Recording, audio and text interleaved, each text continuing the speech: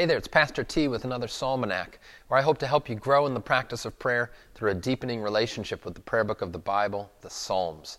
And this week we are reading, reflecting upon, and praying back to the Lord, Psalm 65. Our learn by heart antiphon verse is verse 11. I invite you to follow along in your own Bible at home or to listen as I read. You crown the year with your bounty. Your wagon tracks overflow with abundance. Praise is due to you, O God, in Zion, and to you shall vows be performed. O you who hears prayer, to you shall all flesh come. When iniquities prevail against me, you atone for our transgressions. Blessed is the one you choose and bring near, to dwell in your courts. We shall be satisfied with the goodness of your house, the holiness of your temple.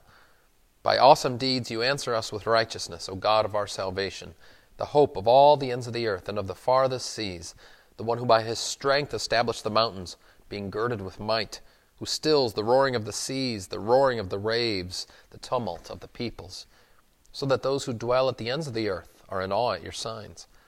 You make the going out of the morning and the evening to shout for joy. You visit the earth and water it. You greatly enrich it. The river of God is full of water. You provide their grain, for so you have prepared it.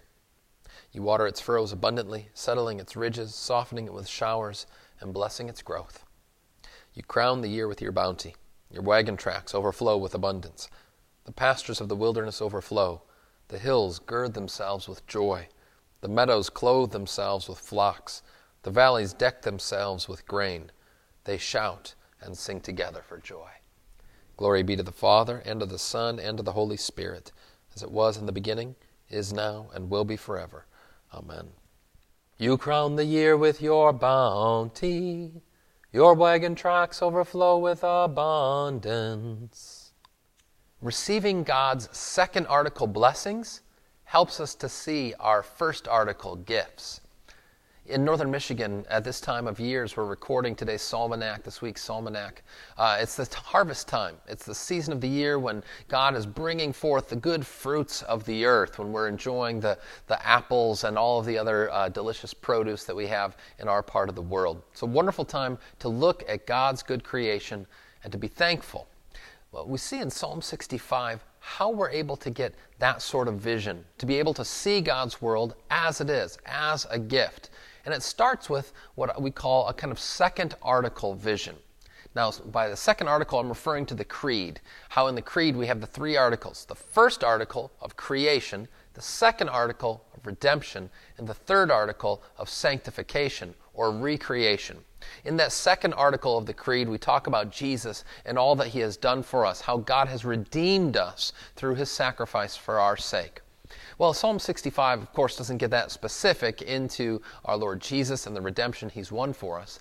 But in a broader second article redemptive kind of sense, we hear this where it says, "Blessed is the one you choose and bring near to dwell in your courts. We shall be satisfied with the goodness of your house, the holiness of your temple." The temple being the place of atonement, where God atones for the sins of his people, where he delivers his forgiveness for them. That's a second article kind of gift. But then the latter part of the psalm pivots, and it turns from those second article redemptive gifts in the temple, moving out of the temple and back into the world, and then we have those new eyes to see, if you will, the first article gifts. That first article of creation and all of the bountiful blessings that God bestows on not only his people, but on all people. But we have those eyes to see because of what he did for us in the temple or in the sanctuary. Now we can see it out in the world. We're able to recognize the Lord who visits the earth and waters it, the one who enriches creation, the river of God full of water, that God waters the furrows abundantly, settles the ridges, softens it with showers, and blesses its growth. He crowns the year with his bounty, and indeed even our wagon tracks overflow with abundance.